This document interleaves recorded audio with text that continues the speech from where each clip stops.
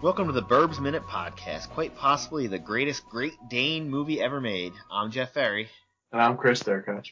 In this episode, we're covering minute 65 of the Burbs, which begins with Rumsfeld saying, "You got coming out of here all the time," and ends with Art yelling, "Go on, you mangy mutt." Yes, we are finally going to check in with Art again to make sure he's still alive. Forgot he was in the movie. I know. Well, they cut back to him like 2 minutes ago, which I'm thinking was for the exact reason of what you just said. Yeah. Just to remember this dope? He's still around. Yeah, so last minute ended with the thin veil of civility that was left being ripped away by Rumsfeld. Yeah, he couldn't take it no more. Who asked him, "What's the weird goddamn noise?" and ends this minute with him saying, "Yeah, coming out of here all the time." Yeah. He's done. He's not even fooling around. He's not around the edges anymore. It's on Front Street now. Yeah, it's so bad that Carol jumps up and says, "I think we should go." Yeah. Oh, yeah. Carol's done. She's tapping out. She's realized this has gone too far. And this week we're not supposed to mention Nazis again, but what have you got in the cellar, Herr Klopek? Yeah. I mean, it's tough not to when the guy flat out yells that, and I will admit I've said it in arguments before with people. This is one of the lines. I mean, there's a lot of minute podcasts, and whenever you get to your big lines, that's from this movie. That's one of the top 5 lines. Yeah. What have you got in the basement, Herr Klopek? It's half of it's the line, and the other half is just his delivery. Yeah. Of just like he buries him in it. I mean, so much of it helps that he's dressed in like half a military uniform. He's like a good foot taller than Dr. Klopek, so he's just screaming down at him. He's looking down. They purposely camera up at him too during this. Yeah. Like the camera's at Dr. Klopek's head, just staring up at this person that's towering over him. Yeah, and then Mrs. Rumsfeld screams at him after he does that. Yeah. And then he tries to get Ray involved. Yeah, there's 2 things going on here. One, as I said in previous minutes, Dr. Klopek, cool as a cucumber. Yeah. Because nothing. He's got nothing. He's just like, whatever. Sweat. His eyes barely blink. Yeah. He's got nothing to do with it. And meanwhile, Rumsfeld is coming apart at the seams here. I'd be worried about Rumsfeld with his knife on his side while he's screaming at me. But I don't know about you. Have you, not a situation like this where you're accusing your neighbors of murder, but have you ever been to some sort of event where this happens? Where something breaks out. Yeah. It breaks out, and then you try to be, you're some part of this group. You're either kind of like the wives of oh, well, look what time it is. We need to get out of here. Or you're kind of like Ray, where you're trying to melt into the background. See, there's always somebody that runs over and grabs him and pulls him away, but nobody's doing that in this minute. Yeah. Well, the problem is there's a lot of people here are represented. The person who's not there is the person who would you'd pull you away. Yeah. But Mark does what someone in the situation always does. And I feel like I'm always the person who's in the Ray position, where the person turns to you and goes, "Right? Aren't I right?" And you don't get me. And there's no good answer. Yeah. Because if you back them, now you're helping to escalate the situation. If you try to weasel out of it and be like, no, now they get mad at you. Right, now you're fighting with the guy who's supposed to be your friend. I mean, it's not the case in this situation, but let's be honest, 9 times out of 10 when a situation like this happens, everybody's drunk. Oh, yeah. Yeah. Which really helps the situation. We're not positive Rumsfeld doesn't just drink all the time either, so. That's a good point. But, come on, tell him what you saw, Ray, tell him. And Ray's reaction to this is not what I've seen anybody do ever. Oh, is this? He just gets up and goes, "I have to go to I have to go to the bathroom?" Yes, I have to use the bathroom, and he just starts running. Yeah. But the way he says it, it's not even I gotta go to the bathroom and pee. It's he's gonna puke.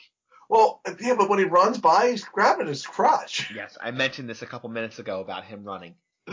He is running, and he's holding his crotch trying to say this delicately. I don't think he's holding his junk, but he's running he may have peed himself. Right. And he's trying to hold the material of his pants away from him. Oh, I got you. He's trying to pull it away. Yeah. It got wet. I mean, I guess it did get wet because he spilled the coffee on it. Coffee.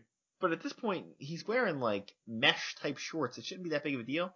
Yeah. Why are you still worried about holding it off of you? Unless once he stood up, he realized how hot it was when it hit him in the crotch area. Oh, and then as they're being as they're chasing him out down the hallway. And what's his name? Rumsfeld's still yelling, "You said they were digging, Ray. You said they were digging." And then that's when Ray grabs the door handle at that point. Yes. And out comes. It's funny, when they first show it, they specifically cut away so you can't tell what it is. And he yells, "Don't open that!" And then he opens it. Yeah. Right. No, you see a shadow go by. It looks like a large animal. Yeah, it looks like a bear went by. Yeah. And then Mrs. Rumsfeld screams and grabs a hold of Uncle Reuben. Yeah. And then she pulls away from him. And again, no reaction from Uncle Reuben. And then the dog runs by and, someone off camera pulls down a bunch of furniture. Yeah. And knocking everything over. Carol catches a vase. Yeah. And Rumsfeld asks him if he keeps a horse in the basement. You keep a horse in the basement? Now, before we get on to that's the first half. It's exactly about 30 seconds before the dog bursts outside. Right. So I said this was the best Great Dane minute ever. I know what a Great Dane is. I even wrote a giant Marmaduke dog goes by. Marmaduke was a Great Dane, so. Well, it's interesting that they used the Great Dane because Great Danes are in no way known for being vicious. Right. They're specifically known for being super nice. But they're so big that I guess they're scared. Yeah, it's like having a St. Bernard in there. Nobody would be scared of it. Yeah. Yeah, it's tough to make them. I feel like if this movie's remade today, that's probably a pit bull. When I was a kid, though, I had a friend who had a Great Dane that grabbed me by the neck and pushed me up against the wall one time. Just trying to hug you. Yeah, it didn't break the skin, but it scared the crap out of me. Yeah. That's what I said. They got two guys where we work out of one of my streets has two Great Danes. He just leaves outside. Oh, they just run around loose? Oh, the nicest dogs in the world, but I'm telling you right now, the first time you walk up on them, that's a pleasant surprise. Yeah, that's pretty scary. A dog that's looking at you straight in the eyes. On all fours, looking at you straight in the eyes. And you're like, oh, well, hello there, friend. I hope. Yeah, so a Great Dane is a large German breed of domestic dog known for its giant size. The German name of the breed is Deutsch Dog, or German Mastiff. The French name is German dog, too. Doge Allemand. Yeah. The Great Dane is one of the tallest dog breeds. The record holder for tallest dog was a dog named Zeus that measured 111 centimeters, 44 inches, from paw to shoulder. Wow. That's only to the shoulder. That's not even the head. Wait, that's not the head. So it may be looking you in the face at that point. Yeah. Yeah, and they're used for hunting dogs, blah, blah, blah. Their usual thing is they don't usually live very long because they're so big. Yeah. And, the usual thing is the bigger the dog, usually the less time that it lives. I'm not even going to get into the stuff on here because if you've ever gone through any kind of website about a dog, they go so in depth about everything. It's just crazy the amount of stuff they go in here. So I'll go down the cultural significance. Brad Anderson's comic strip character, Marmaduke, is a Great Dane. Okay. Animation designer Iwo Takamoto based the Hanna-Barbera character Scooby-Doo on a Great Dane. Really? Yes. He doesn't look like a Great Dane. Yeah, he's a cartoon character. Yeah, he doesn't really. Well, Snoopy doesn't look like a beagle either, so I guess. Yeah. Elmer, a Great Dane, and Oswald, the Lucky Rabbit. In each film version of Sir Arthur Conan Doyle's The Hound of the Baskervilles, a Great Dane was cast as the cursed hellhound that kills the Baskerville family. So if you're a big, Sherlock Holmes fan. Yeah. Just Nuisance was the only dog to be officially enlisted in the Royal Navy. If you say so. Great Danes is the nickname of the University of Albany. Their mascot is, of course, the Great Dane. Okay. If you say so. Yeah. So there's a lot about the Great Dane you ever known. I do. My favorite Great Danes, I'd have to say, are the black and white ones that look like cows. Yeah, the spotted ones, right? Yeah. Yeah, they're kind of neat looking. All right, so that got us halfway into this minute, which is about the breaking point, because this is where the dog runs outside. We won't learn the dog's name until next minute.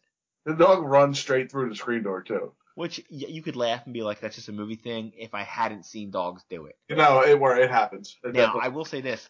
Most of the time, 9 times out of 10, the screen doesn't rip. Usually the whole door comes off.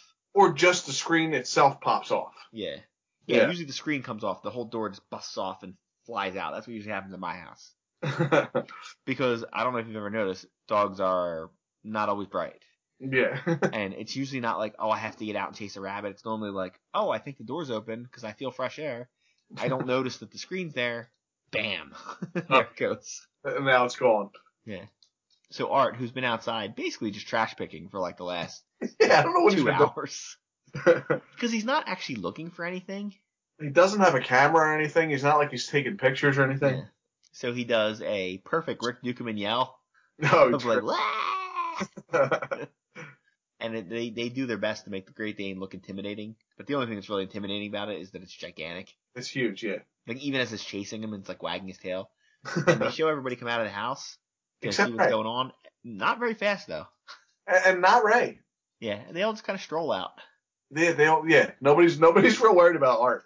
Yeah, and then the alarm system comes on, which is mostly just lights, and an ungodly loud siren or something comes on. You just went over lights like it was no big deal. There was so many lights, I thought it was daylight again out there. Yeah. Who has that many lights outside their head? Well, I guess people who are murdering somebody. Yeah, I guess if your other job is murdering people, you might have that many lights. Yeah, you're right. Yeah, it does light up like it's the 4th of July. Well, I mean, I'm sure it lit up like they turned the studio lights on. Yeah, it's exactly what it lit up like. But then Mrs. Rumsfeld says, "Is it a burglar?" Like, she doesn't know that it's Art. It's got to be Art. Yeah, and she says, yeah, no, it's Art. No, it's Art. And then he says, go on, you mangy mutt. And we don't quite get to him falling on his face, I don't think. Hey, you skipped a good part. He says the alarm's still going on, and Ruben says, "Another neighbor?" And then he says, "A fat one." Yeah, the fat one. Like, yo, Rube. That part. Uncalled for. Yeah, so Art has accomplished a lot in like the 2 hours that they were in the house. Yeah, he just laid it and tried to peek in the basement window and apparently didn't see anything. Yeah, he didn't see that there was a giant dog down there, and the only thing he did was find an old comb. Now, when he screams "You mangy mutt," is he standing on top of the fence again, supposedly? There's like a 3-foot cyclone fence you can see from a different angle, which is what I think he's standing on. Still. But when it cuts to him on the other side of the fence, it looks like he's way further up. Yeah, he's real high up. When he falls, he's only like 6 inches from the top, where he should have been like 2 feet down. But I'm assuming whatever stuntman had to make a face forward fall over the fence was like, right. I'm not doing that. You're going to have to put me up higher. I mean, unless Rick Dukeman did it himself. I'm going to go ahead and say he didn't. I'm going to guess he probably didn't either. Call me crazy, but I'm thinking he didn't do that. We need a stuntman. A fat one. Yeah, we need a fat stuntman. I'm like, why can't we just put padding in him? Oh, yeah, I guess we could do that too. It'd probably help out. Yeah, now there's almost a moment from like the movie Clue here that if you weren't paying attention to this point, you did mention it, of like when they all pour out on the back porch that Ray's not with them. Yeah, no, right. But it's one of those things you don't, like, he's in when it cuts back. I can't remember if he's there or if he comes walking into the scene. This is all for the next minute. He comes walking in the next minute. Yeah. That's the only reason I noticed he wasn't there. Yeah, but he's not there in this minute. But you may not notice that the first time you see it. Right. So when stuff goes down later, you're like, well, when did he have time to figure all this out? Yeah. And this is when he did. The 30 seconds that he's given by stupid Art. So I guess Art did accomplish something. Yeah, finally he did something right. Yeah. It's rare, but it happens. Alright, so I think you got all my weird, mostly just about Rumsfeld having none of this and melting down and screaming at them. Yeah. And yelling Herr Klopek at people. Which is, I mean, I understand that just really means, I'm almost positive that it kind of just means mister. Yeah, But when you're screaming in it in an Eastern European man's face like that, I feel like that's not what it means. Might as well have just called him Hitler at that point.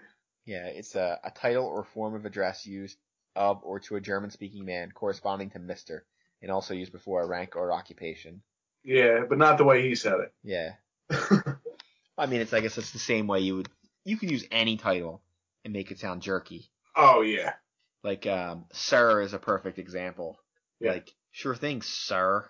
Yeah, when you're mad at somebody, it's sir. Yeah. So, Man. Yeah, you can definitely, and that screaming at him like that is not good. I mean, there's been some casual racism already for him. Not right to mention, here, he's slightly more justified here, but not much. It's not like he's speaking German. There was no reason for him to say Herr. They don't even know if they are German. Right. They're not Slavic. That's all we know. I hate to break it to them. There's other languages in that's Eastern Europe. If that's where they're even from, these idiots don't know. No, they had no idea. I say Eastern Europe because I'm just taking a broad guess. Well, when he clicked his heels back there before he shook Ray's hand was a little strange. Yeah, well, I mean, what are you going to do? Yeah, he's just a big fan of Hogan's Heroes. Yeah, maybe.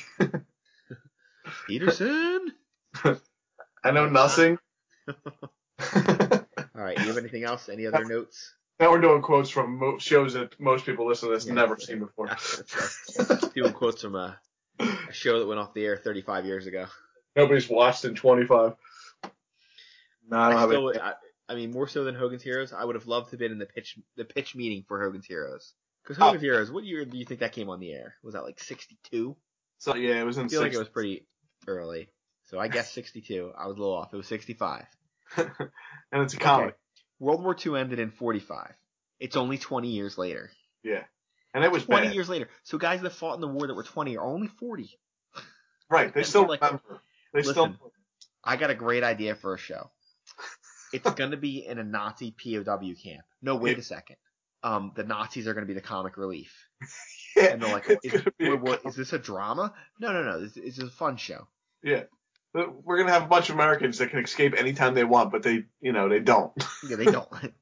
So they're going to escape and get away, right? No. They just go in and out of the thing. And they have like a pretty good relationship with their captors. Like, they play tricks on them. Oh, also, a few times per episode, people are going to run around and say, Hail Hitler. Is that going to be okay? I think we should remake that show. Do it right now. I think you'd have a harder time getting it on the air now than then. I was going to say, why are we more sensitive about it now? I mean, I don't know what to equate it to, because I'm trying to think of what happened 20 years ago. That puts you at like 96. You can't really use like September 11th and like Oklahoma City bombing are like they're one-time events. They're not like long things that went on. But it's almost like...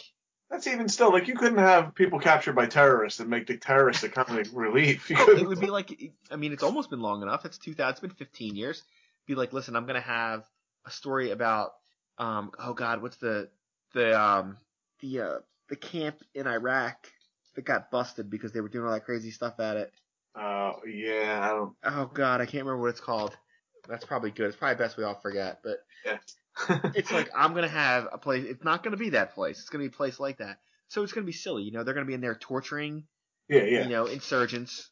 But, I mean, it's going to be a good time, though. Like, we're going to laugh about it while we do it. It's going to be fun. And, we're going to do it from the other point of view. The insurgents are going to be the main people. They're going to be ones escaping all the time. And the Americans are going to be the stupid comic relief.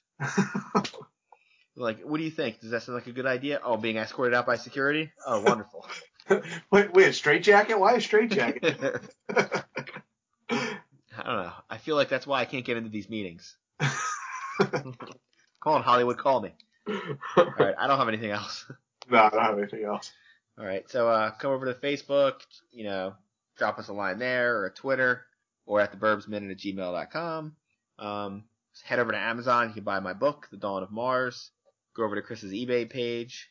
He's got a bunch of wrestlers there. You can get yourself a Chris Jericho figure. You could get 5 Chris Jericho figures. There you go. He just reinvented himself. He's doing really good, too. So yeah, I know. I listen to his podcast. That's all I got. All right. So for this minute, I'll just say, Hogan! And stay safe, neighbors.